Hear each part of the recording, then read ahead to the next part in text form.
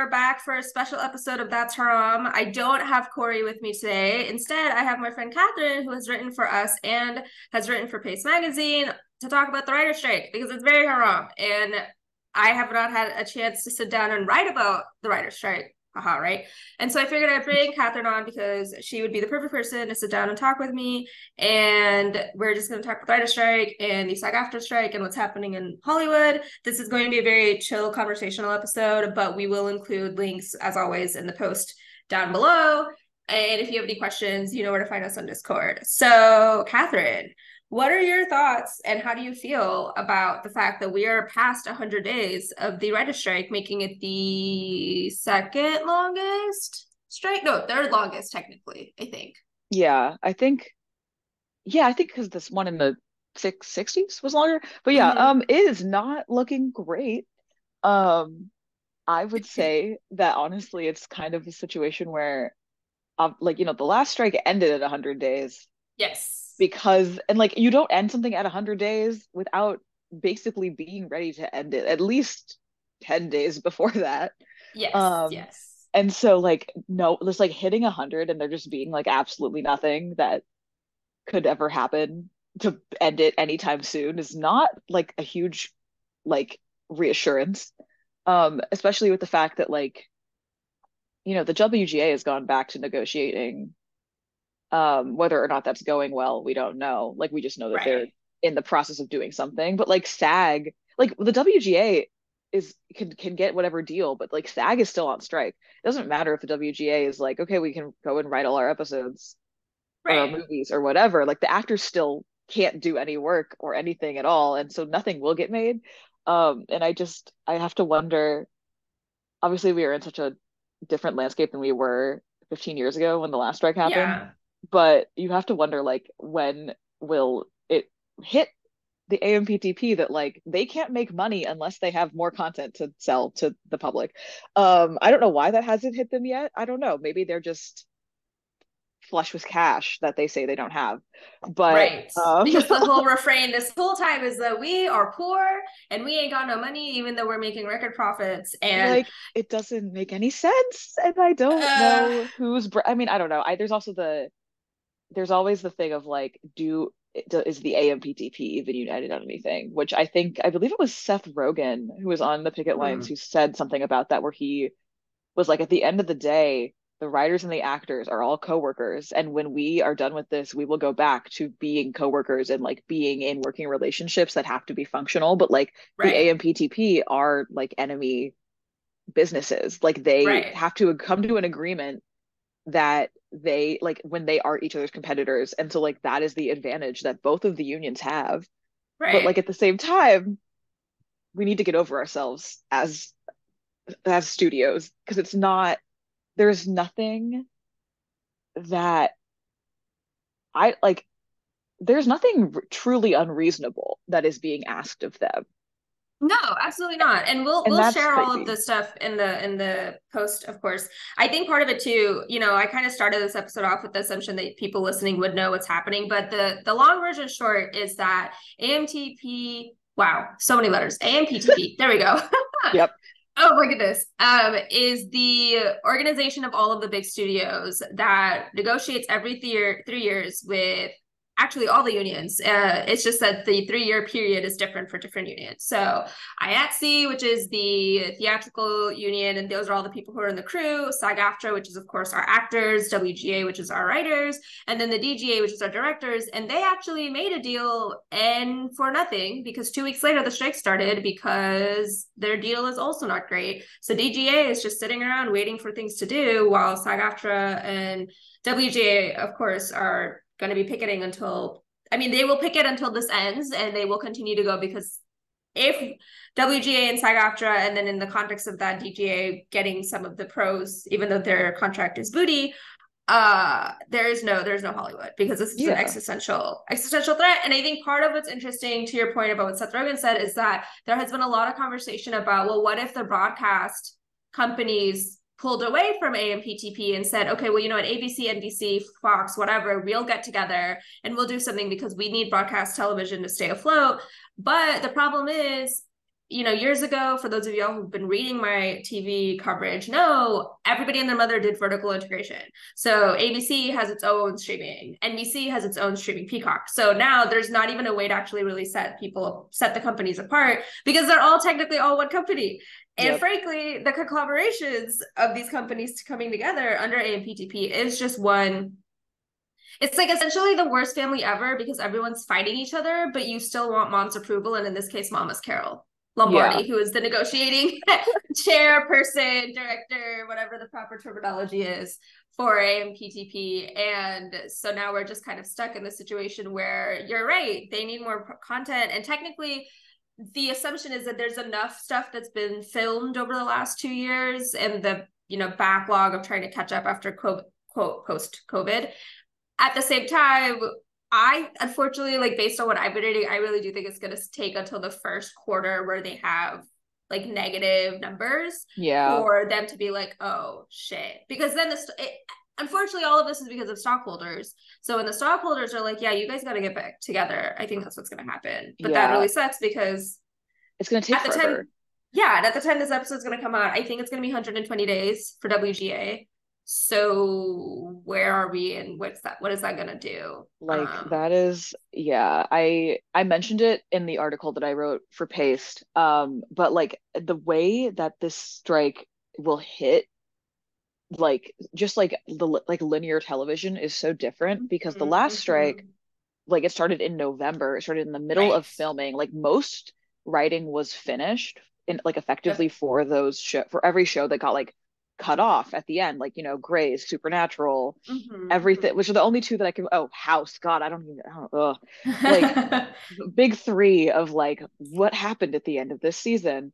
But like, the actors weren't on strike, so they could still film, and most of the season was done. But like, this strike started when most writers' rooms were going to go back to start writing the new seasons for this year. Like, Abbott Elementary was supposed to go back the day that the strike happened.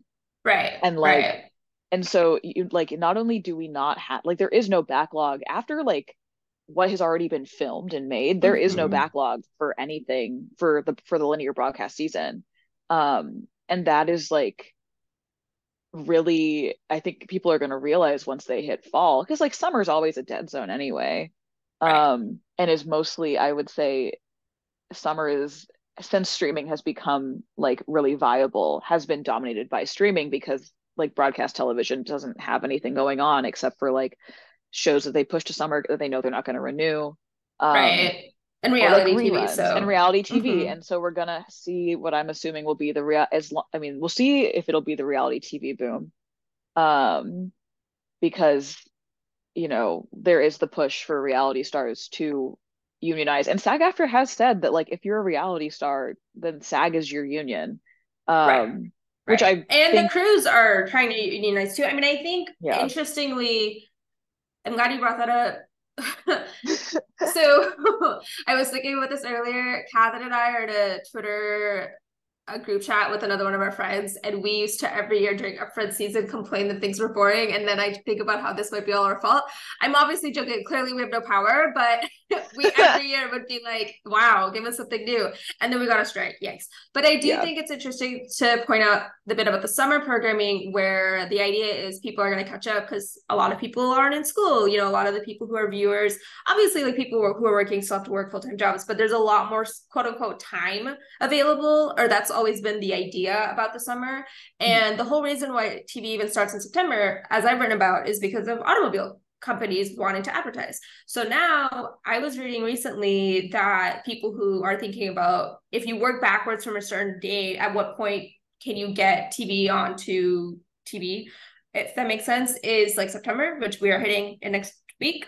So if they want 13 episodes, they're going to have to start in September. If they want to push it and be like, well, we're cool with just getting 10 episodes, then they'll have to, they can push it a little bit longer. And I think part of the issue is that AMPTP definitely seems like they're just going to hold out because they just want to, because they don't want to lose any of their money. But it's such a short-sighted thing. Like, yes, capitalism, the whole reason we're in this problem is because of that. But if you are going to ruin your entire system for just this 2023 period, there will be nothing to air next year. You will not Yep. have anything to film next year because everyone will have already left for other things in their lives. Because unfortunately, people are losing their homes. Like Billy Porter can't make rent because it's not like just you being on a show makes you money. It's like 87% of the SAG-AFTRA can't even freaking get insurance because they don't make enough during the year to be Yeah. covered by insurance.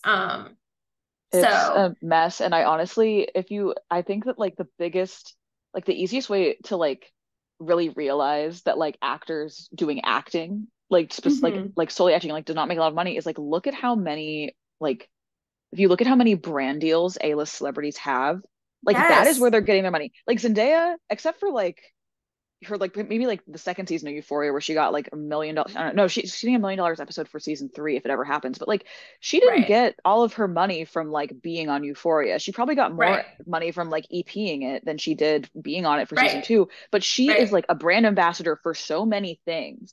Like Mm-hmm. she's getting her money from Smartwater. She's not getting her money from HBO. Well, and it's like when I see people on Cameo, or oh my Exactly, yeah. gosh, the number of times that I've seen people, Patrick J. Adams, the guy on Suits, I saw him on an advertisement for one of those phone games. Oh And yeah. actually, hilariously enough, I also saw Rick Hoffman, the other guy from Suits. He was on it was a cameo ad. So, like, this is the wildest part about it is that it's not just, oh, like, we're doing sponsorships with these random mobile games. The companies for the mobile games are putting in requests through Cameo to get Oh my actors to God. pretend like they're playing these phone games. And it's the one where it's, you can play it off of Wi-Fi and there's no ads, which is partly why it's one of those things where it's like the idea is it's going to get more people to play it. And it's a match 3, like the king, his royal Yeah. like Oh home or yeah. whatever. Yeah. Yeah. So I saw Rick Lewis, lol, and then I saw Patrick J. Adams later, and I was like, how is Patrick J. Adams, who is like an active actor and like director and does all these things, having to, and I don't want to use the term stoop low, but like essentially, why are you on Cameo doing like $300, $500 gigs for a mobile phone? And Well, and so that's the thing because they could just actually pay him. right. So They're like, not what is even going happening? through like proper channels to like get an advertising deal. Like they're underpaying him for a brand deal essentially. Right. And so if we have all these people who are doing that, and these are people who we know by name or by face, uh we are in a bad place. This Yeah. is this is the bad place, in fact. And I think it's going to be interesting too, because for background actors, and I think part of the hard part, like COVID, of course, is awful for all of the reasons, but had COVID not happened, the WJ would have in fact struck last time, Oh because they yeah. would have been able to do the contract negotiations and get a lot of these problems solved. I don't know if SAG-AFTRA would have been there, because I think for those of you who have been following along and those of you who haven't, Fran Drescher, who is the president of SAG-AFTRA, totally thought that they were going to negotiate in good faith, which was a mistake on her part. But once she realized that they were totally going to screw her and her union, she, immediately turned to, yeah, we're going to have to do what we need to do. And is now been, of course, giving like the best speeches on the planet. Because when she's right, she's right. When she's wrong, it's like, please stop talking. So it's very interesting to see, even SAG-AFTRA leadership, I think for the most part, publicly, we're very much like, we're willing to come to the table and do what we need to do. And then they extended and by they I mean AMPTP extended the negotiations so they could get the Barbie and the Oppenheimer movie PR Yeah. Which press, like and is, then that was it. you know, I'll say not even like in their not even in their favor, not even like in a like a like it's like okay well like Barbie like helped revitalize the American economy kind of but like really at the end of the day the seven what is it like a seven like a 7 billion no I don't know whatever the like whole like Taylor Swift Beyonce Barbie Right, phenomenon that happened that like right, gave like $7 billion to the US economy like the AMPTP still dug a $3 billion hole in the California economy right, and that's like the right, sixth biggest economy in the world so at the end of the day like the move like people were going to go see Barbie anyway right. but like So yeah it's so and also like there are at least I'm begging for them to delay Dune but like there are at least like there's at least one movie that I know that was supposed to be like Oscar bait that got delayed right, like right, Challengers got delayed that was Oscar bait for sure and the fact that it got delayed to April of next year like they what like why go through the work of delaying a movie when you could right, just actually negotiate with SAG-AFTRA? right. especially considering they didn't delay Blue Beetle and did Yeah. not care, even though everyone asked them to. And so now we're in this really weird situation where, you know, it's one of those things where it's like quite literally hot labor summer, and also it is so freaking hot outside. Like people Oh are my God, I melting. know. And I Yeah. think one of the things that hasn't been written about as much, or at least I haven't seen it because I don't see everything and I do have to dissertate, which takes up so much dang time. I just want to read other things with my life hours.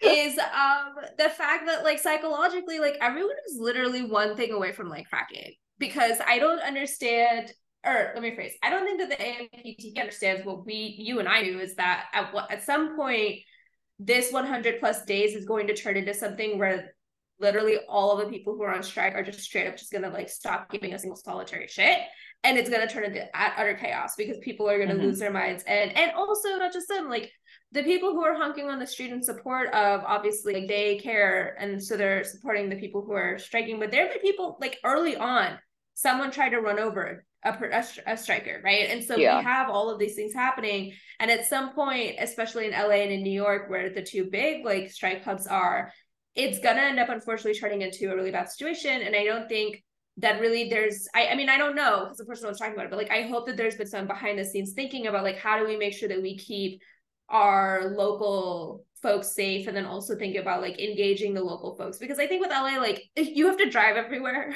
So you could just drive and hawk and like see people on the bridge or whatever. And it's like New York to some extent, obviously, like people are driving like clearly, but there's a lot more walkability in New York. And so people who are randos can like see like, oh, there's these people striking. Like, I wonder what that's about, especially if they're not paying attention to social media. So Yeah. it's just, it is definitely a stressful. And I think partly too, the sad part is even if, and when, I mean, I should say when, I hope when, I really hope Yeah. when they, legit start negotiating, like WGA is going to have to concede some things that they want. And so then the fear is Those what are they concessions going gonna to, be. yeah, exactly. Yeah. Because I don't know. There's so much like because all of the stuff that they asked for is like needed. yes, There's and then nothing that they were there's like, nothing we that's just extra. reject a counter, we don't care. Let me see if I Yeah. can find the document because I will read some of it to y'all. It's just so ridiculous. Yeah. um It is so I mean like because looking at the last strike, the one thing that if I'm remembering correctly, the one thing that they didn't manage to like pump up were DVD residuals, which like yes. in the grand scheme of things, there It was doesn't no way matter of now. doesn't matter now. Just like there was no way of knowing that back then, but like it's like okay, Yeah. well at least you got like the streaming residuals because that really does matter now, even if, Yes. like Yes. but like that's the thing is it's like streaming residuals much like the federal minimum wage should Right. maybe inflate with the Right. value of what is being, like what is Right. had. And like when you Right. have people getting paid the same pennies that they were paid 15 years ago, Right. that Even though doesn't everything else actually costs make any more. sense. Like, and like the fact that like you look at like, the structure of mini rooms and the like fact that TV is short now. And like I really think that like, if you look at Suits being like the biggest thing on streaming, maybe that's because each season has a normal amount of episodes and people like Hey, watching TV with 20 plus episodes. Like you can right. actually develop a story. You can actually do something that is interesting and flesh out all your characters and have like an interesting ensemble cast. And like if you Yeah. have an ensemble cast, you need 20 episodes to make people care. And you can't do that if you have like 8 or Right. 10 or Right. like 6 like Marvel, which I still will never be over. It's the dumbest episode count of all time. I like, oh, that's a movie. Like it's a movie. Oh, whatever.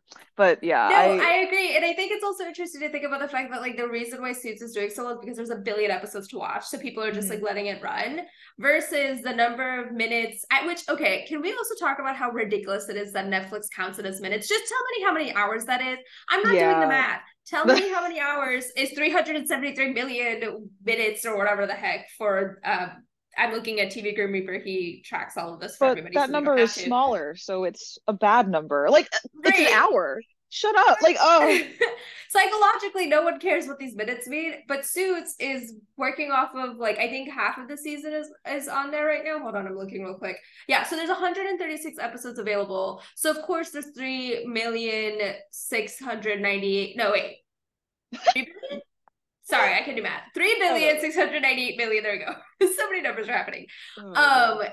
And the commas threw me off. And in fact, you know what's really funny though? The next thing underneath it is Disney Plus's Bluey, 140 episodes, 1,353,000,000 minutes. So clearly Yeah. Bluey is living its best life. But like Oh, for that's sure. because kids replay videos and kids' parents replay, like, which that's a whole separate essay for another day on Netflix and not having replayability for their kids' content, whatever. There's so many things we can talk about.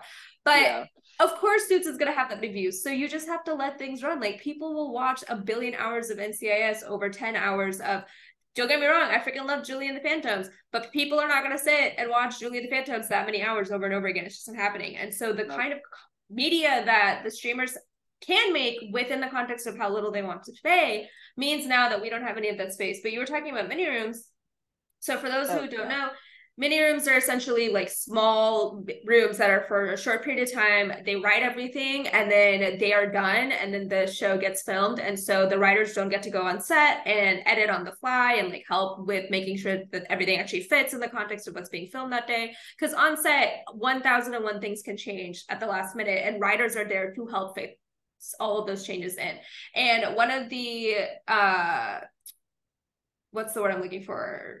Negotiation demands, what have you, clauses was pre-green light rooms, so minimum staff are guaranteed at least 10 consecutive weeks of work instead of like 2 or 3 or 4 or whatever the really ridiculous short period is.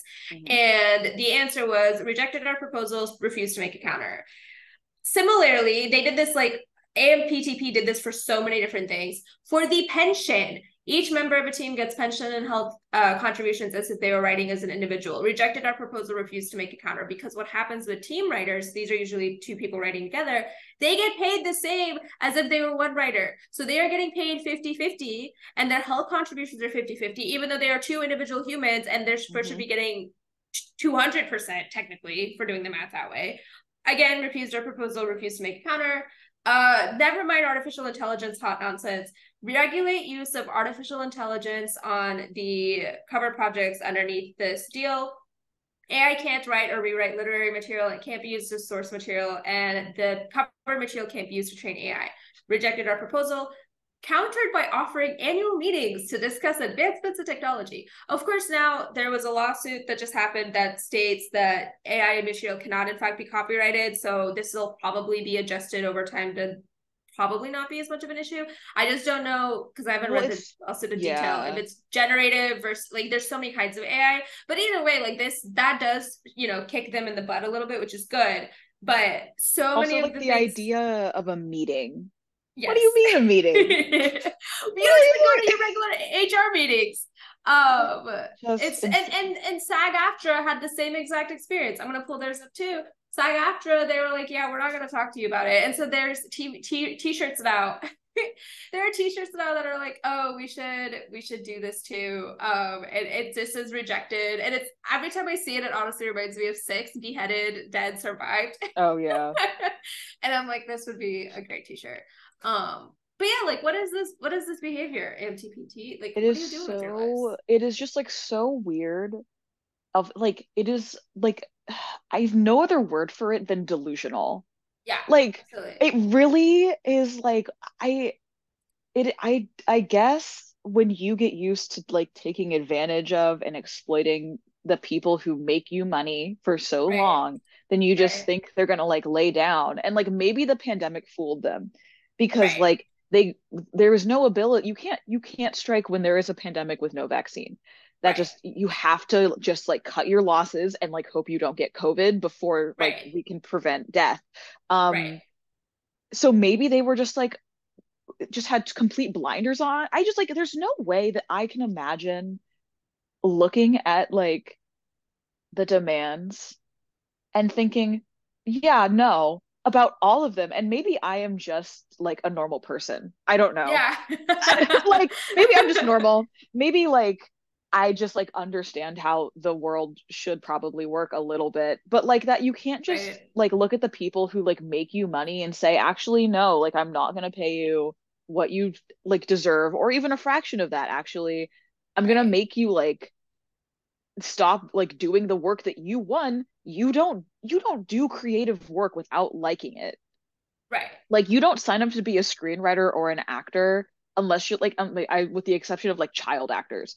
You don't sign up right, for that right. unless it's something that you want to do. Like that is not like a thing. And like then, like why should the people who like, I mean, like you, when you're a screenwriter, you give up the copyright of your work Right. to the studios. No one does that for fun. Right. Like you want to do this because you love doing it, and you should be able to be paid to like survive off of that. And there was this woman, I forget what her name was, but she is like her father was a screenwriter and now she is a screenwriter. And she was like, my dad was able to like support our family off of screenwriting when I was a kid, and I like can barely afford this apartment and I'm freelancing. Right. And like that Right. is sort of just like I think the best way to look at it, where it's like, yeah, like you can create like maybe not generational wealth, but like generational safety Yeah, as like absolutely. financial safety for your family if you were a screenwriter like in the 90s or the early 2000s. But like you can't do that now, and it hasn't been that long.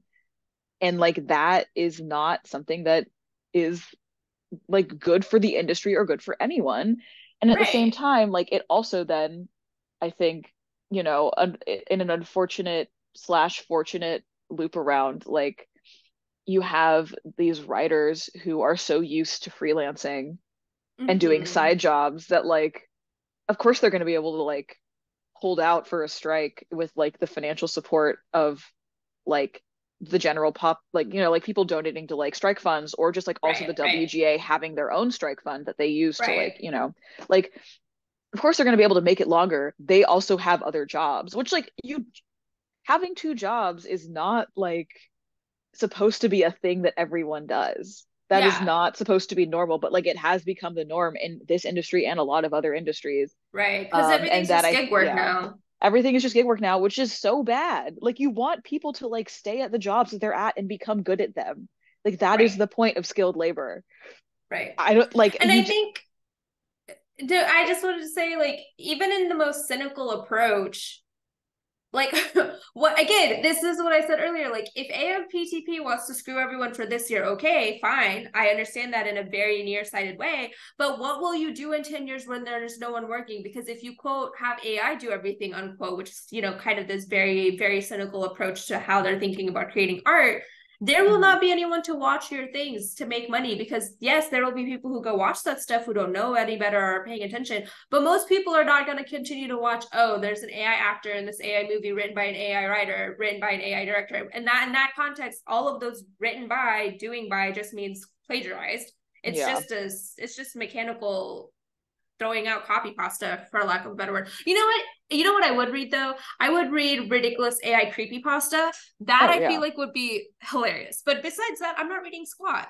And it's not just Hollywood; it's every industry. And I think that's the other part of it is that I see, because both of us are also, so Catherine and I are both in the book world, and especially in the context of how publishing the industry is just as A disgusting and nightmare. broken.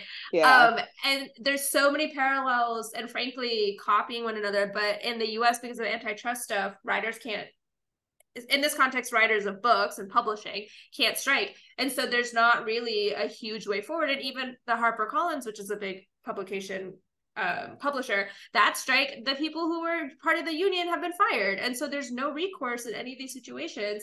And you know what's really bonkers to me? This is the one piece that, even though I understand everything else, I cannot wrap my mind around. How has it been this many decades that Hollywood has gotten away with paying people late and no one has done anything? Yeah, Like, that's insane. I can't believe what?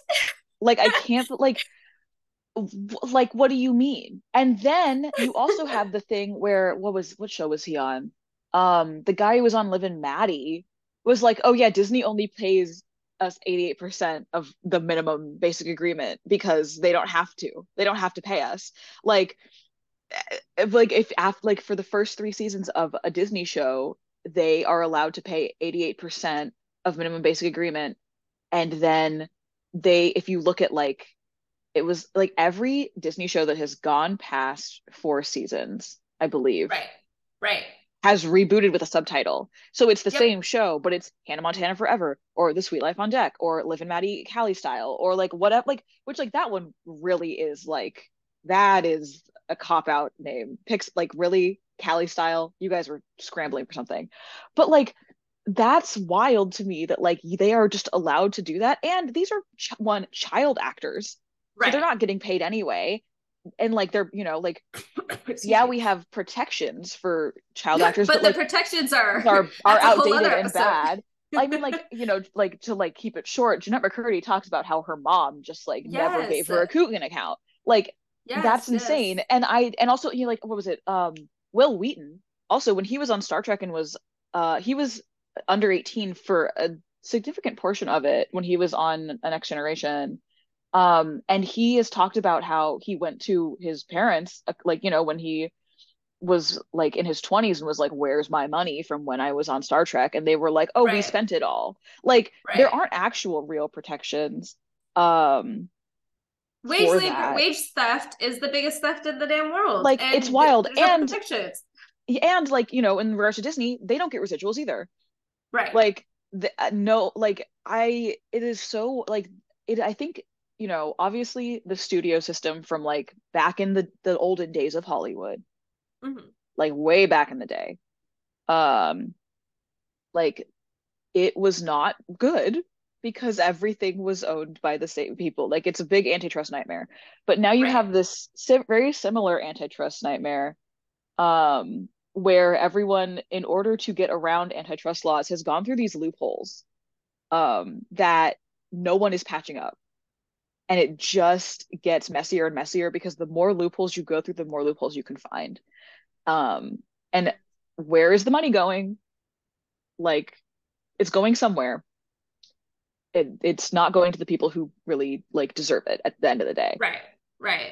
Well, and I think that's the other thing too, is that at the end of the day, even the most hyper capitalist bro is not going to be like, oh yeah, CEOs absolutely deserve $7 bazillion. Like that's just not a thing that's happening.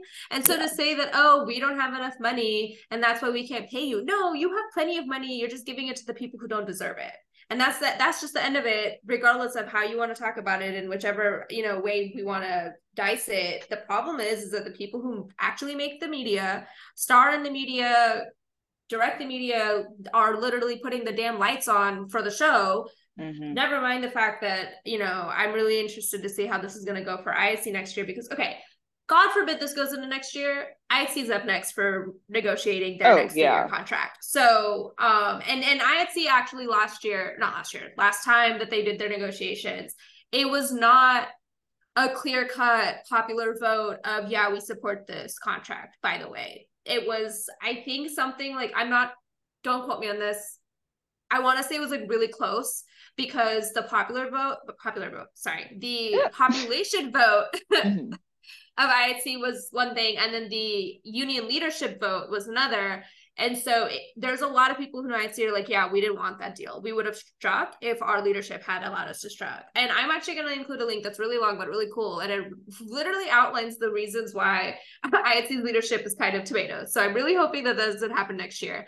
But if this is going to be a continued thing, then and if AMPTP truly is just not going to come back to the table, although they did last week, they haven't. We're recording this on Yeah. Tuesday, the 22nd. They did not meet on Monday, so probably the next time they're going to meet is on a Friday. I am hopeful that by the end of this month, early into September, that we will get some information on what's going on. I appreciate a lot that the WGA is doing a media blackout. We're not posting anything. We're not saying anything about it until we have real news to say. Because the other thing that we forgot to mention is that AMPTP owns all the dang media Yep. press sites. I was about to bring that Deadline, up. Variety, everybody and their mother is owned by AMPTP. So everything is going to be Yeah. causing I mean, problems that and article not great. about the writers not wanting like required minimums for writers' rooms was like if you look at the article and they're like the Writers Guild wants this, but like some of the Yeah. writers kind of don't. And then Yeah. literally every writer on Twitter was like, what are you talking about? And like Yeah. there was like I'm trying to think of like a show that has like one like there are two shows with one showrunner that I can think of right now. One of them is good and one of them is Euphoria. Right. So, and one of them's and you know what? There's three. One of them's The Idol. So you know what? That's like two for three on bad. Like, Right. is Mike White really good at writing The White Lotus? Yeah. Should it have been a limited series? In my opinion, kind of. But you know what? That's okay. Like, I think that like if you went into those two rooms, Mike White could like actually like do well with a writer's room. I don't think that Sam Levinson would be able to write Euphoria if he had a writer's room because people would actually shoot down his ideas. Um, that's what I have to say about that. That's me being nice. But, I concur. yeah. And all of these things that are written by one person have never actually truly been that good. And we don't want to say anything because, oh my God, I almost just dropped my water in my frustration. No. Okay, we're good. I just got this new laptop. I literally would have just started crying in this audio. Okay. Wow, I'm moving my water bottle now. Oh my God. Yikes.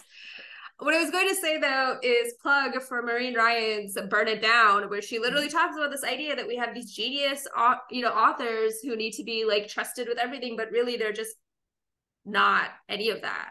Yeah, I mean, reading that book, that is honestly, that is like the one book that I could like recommend for like anyone going into the industry in any way possible, like journalism or just like actual production, like just like reading that and knowing how insidious Hollywood really is.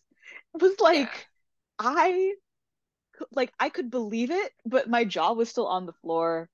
Like, and in the way that it's like some of it is very active, like the blacklisting of Nicole Beharie, like that reading about that Yes. was Yes. like I was in like I was like I knew, but like seeing the words on the page and like seeing how Maureen Ryan was directly like told about, like she was like in, not like she wasn't like obviously like a perpetuator of this, but she was like told parts of this story, and like as she's like writing the chapter you see her like uncover all the connection as from like what she's been told by PR and like these actors and what actually happened, and like all it's just yeah.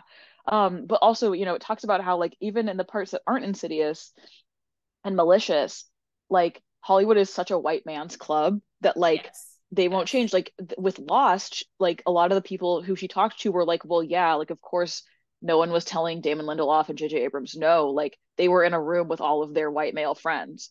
Right. And Like even if they had, like, who are they going to listen to? There's no power. The whole issue with Hollywood is that power is concentrated in these very, very, very specific ways, mhm. and then there's no real, just like with the wage theft, there's no real system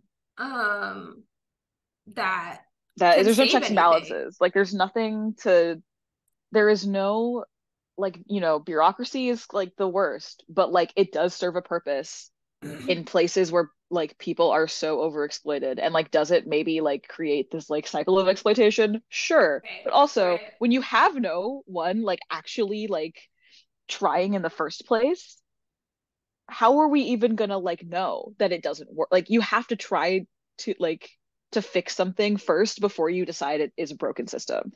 And we have like as an industry, Hollywood has like tried to fix things and they've not worked, and they've tried to fix things and they haven't worked. And we are back at the point where we have tried to do something and it has not worked. And that's why everyone is on strike, because like we need, like, there is no way that this is sustainable for anyone. I Right. don't see Right. how, I just don't, I truly do not see how the AMPTP and the studios see this as sustainable for themselves in any way possible.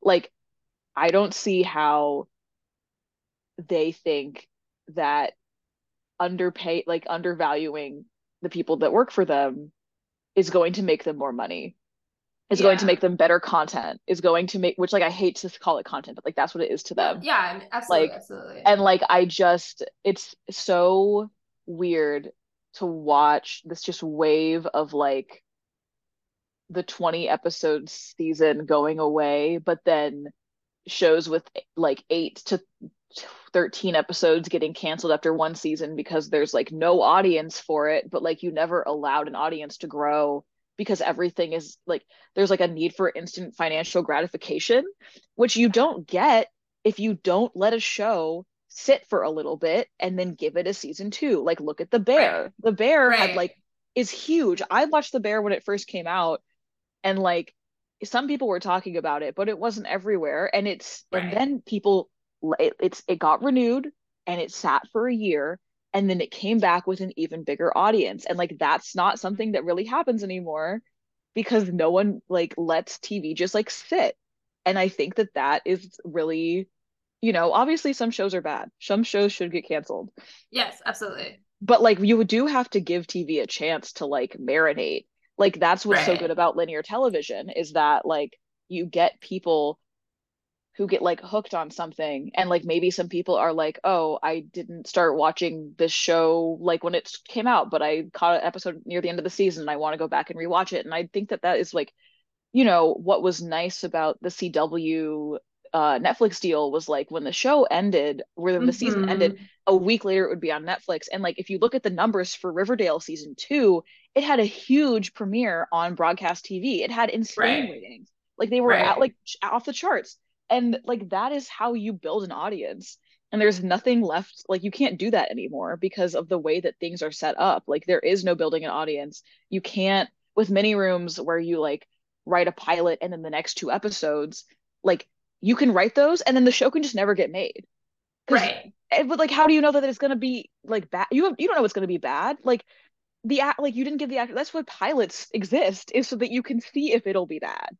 Right. Yeah, And you have to our pay all those system people.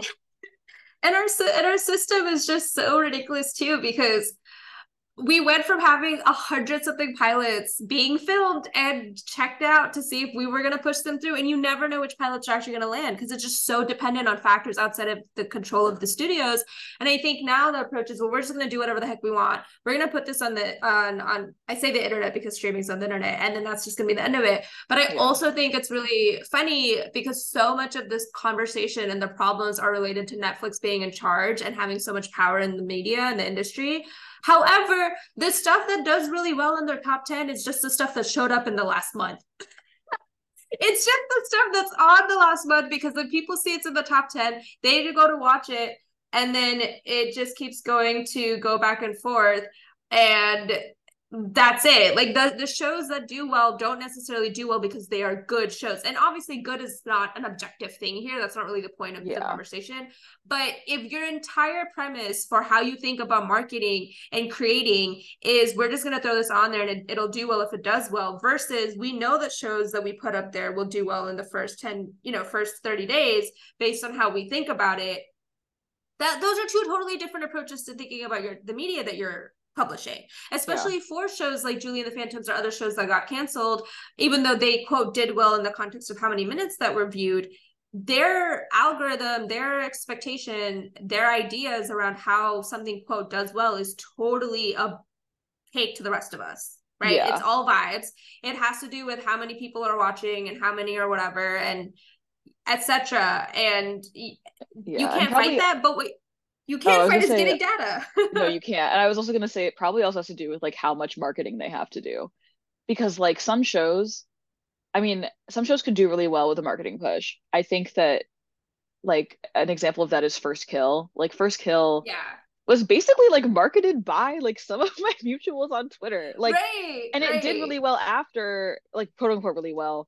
Um, and then Netflix, was like, oh, actually we do care, marketing wise. Mm-hmm. But like, from a like complete numbers business perspective, you don't want to spend money to make money, which is stupid because you actually do have to spend money to make money. So, but like you don't want to spend more than you think you have to. And so if you think a show is going to flop, it makes sense financially to not spend money on marketing it. But Yeah, also, you would think that when you realize that the show is not going to flop, that you would like take some time and reevaluate. Because right. clearly that is not what happened. Like I just don't, I don't know. There's so many decisions that happen, and I just think that they are bad. And for the state of television, it'll always be something. And it sure is something right now. Right, right.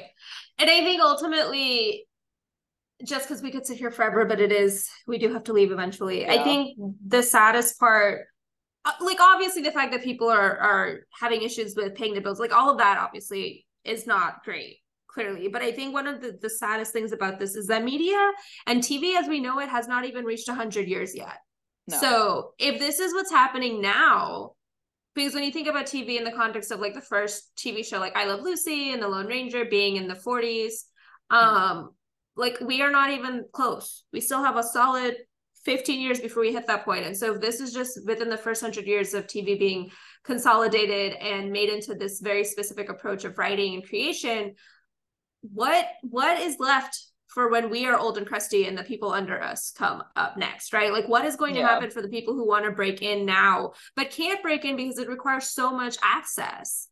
Like, Yeah. there's so many people who do like ask me anythings and I'm going to explain this and I'm going to tell you how to do that, and so much of the advice is like, well, when I came up, through Hollywood, I went to this really cool writers group, or I was part of this really cool contest that CBS doesn't have anymore, and I'm going to do all of these things.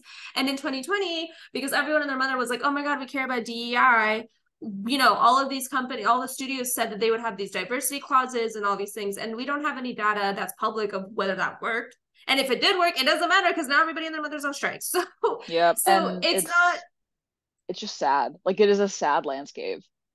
And it is so Yeah, hard. It is so much harder to break into than it probably ever was, because of the lack of like you need to keep creative media like actually good. You need like fresh blood. And there is a yeah, huge lack of that because there's just a lack of jobs. Like, you can't on like a 20 episode show, there's a decent amount of people in that writer's room. On a 10 episode show, mm-hmm. there's like four. You're Right. not, and they're all, and because it's so limited, you like the people producing it are going to be like, well, we want the best we can find. So it's going to be really hard to like get a person who has just risen up from writer's assistant on a show like that. And so like there's nothing like Friends or Seinfeld or the early days of Grey's anymore. Like, you can't just Mm-hmm. like get somewhere. There are people who like are on the picket line who are like, I've been a writer's assistant for 6 years for like six Right. different jobs. And that's Right. not how it's supposed to be. You're supposed to be Right. able to move up. And like the fact that there is no upward mobility is very concerning. And I think, that is one of the other huge issues with mini rooms is it's like, yeah, like, you're not only are you a veteran writer in a mini room, you're getting paid like you're not a veteran writer. And then because the show doesn't ever go anywhere most of the time, no one is getting paid. And so no one has a new job and everyone is just stuck, which is really terrible. Yeah. I could not have said it any better. That was amazing. That is literally the Wonderful. rundown of what that is literally why the WGA is like, everybody, you guys suck so hard, because all the people who should have already moved up in the hierarchy has not been able to. And so this has been a problem, not just in the last 3 years in the making, but literally over the last decade that I have been paying attention. I mean, I've been paying attention longer, but like since the time that I've been paying attention to TV as a wee middle schooler who had no idea what I was getting into when I was just watching The Mentalist Yeah. on CBS, like, who would have thought we'd be here now, 2023? And so I just hope that this episode was informational and entertaining. And if you had no idea what was going on, you're like, wow, I just learned so many things. But of course, Corey would be very disappointed in me if I did not tell you all that we have many other podcasts that are running. That's Rom will go back to being on hiatus until I graduate, unless something else chaotic happens. I don't know. I don't really want something else as epic as the writer's strike to occur for me to come out of a break. But anyways, we have All Bark No Dice, Beneath the Screen of the Ultra Critics. Cannon Fodder is on hiatus as well, but will eventually be coming back, I have been told. Hopefully I'm not wrong. Corey, don't correct me. Fae Forge Academy is every Friday. We have Right to Survive that has episodes here and there, and we may or may not be having another podcast interview series starting soon. So again, I'll put all the links for everything in the post below. And thank you for listening to us. And Catherine, thank you so much for spending time with me. I hope Yeah, that of you enjoyed course. the That's Haram experience. Usually I say That's Haram more often, but I mean, it it's kind all of, very haram. So exactly. it's all It bad. encompassed everything. So, okay, cool.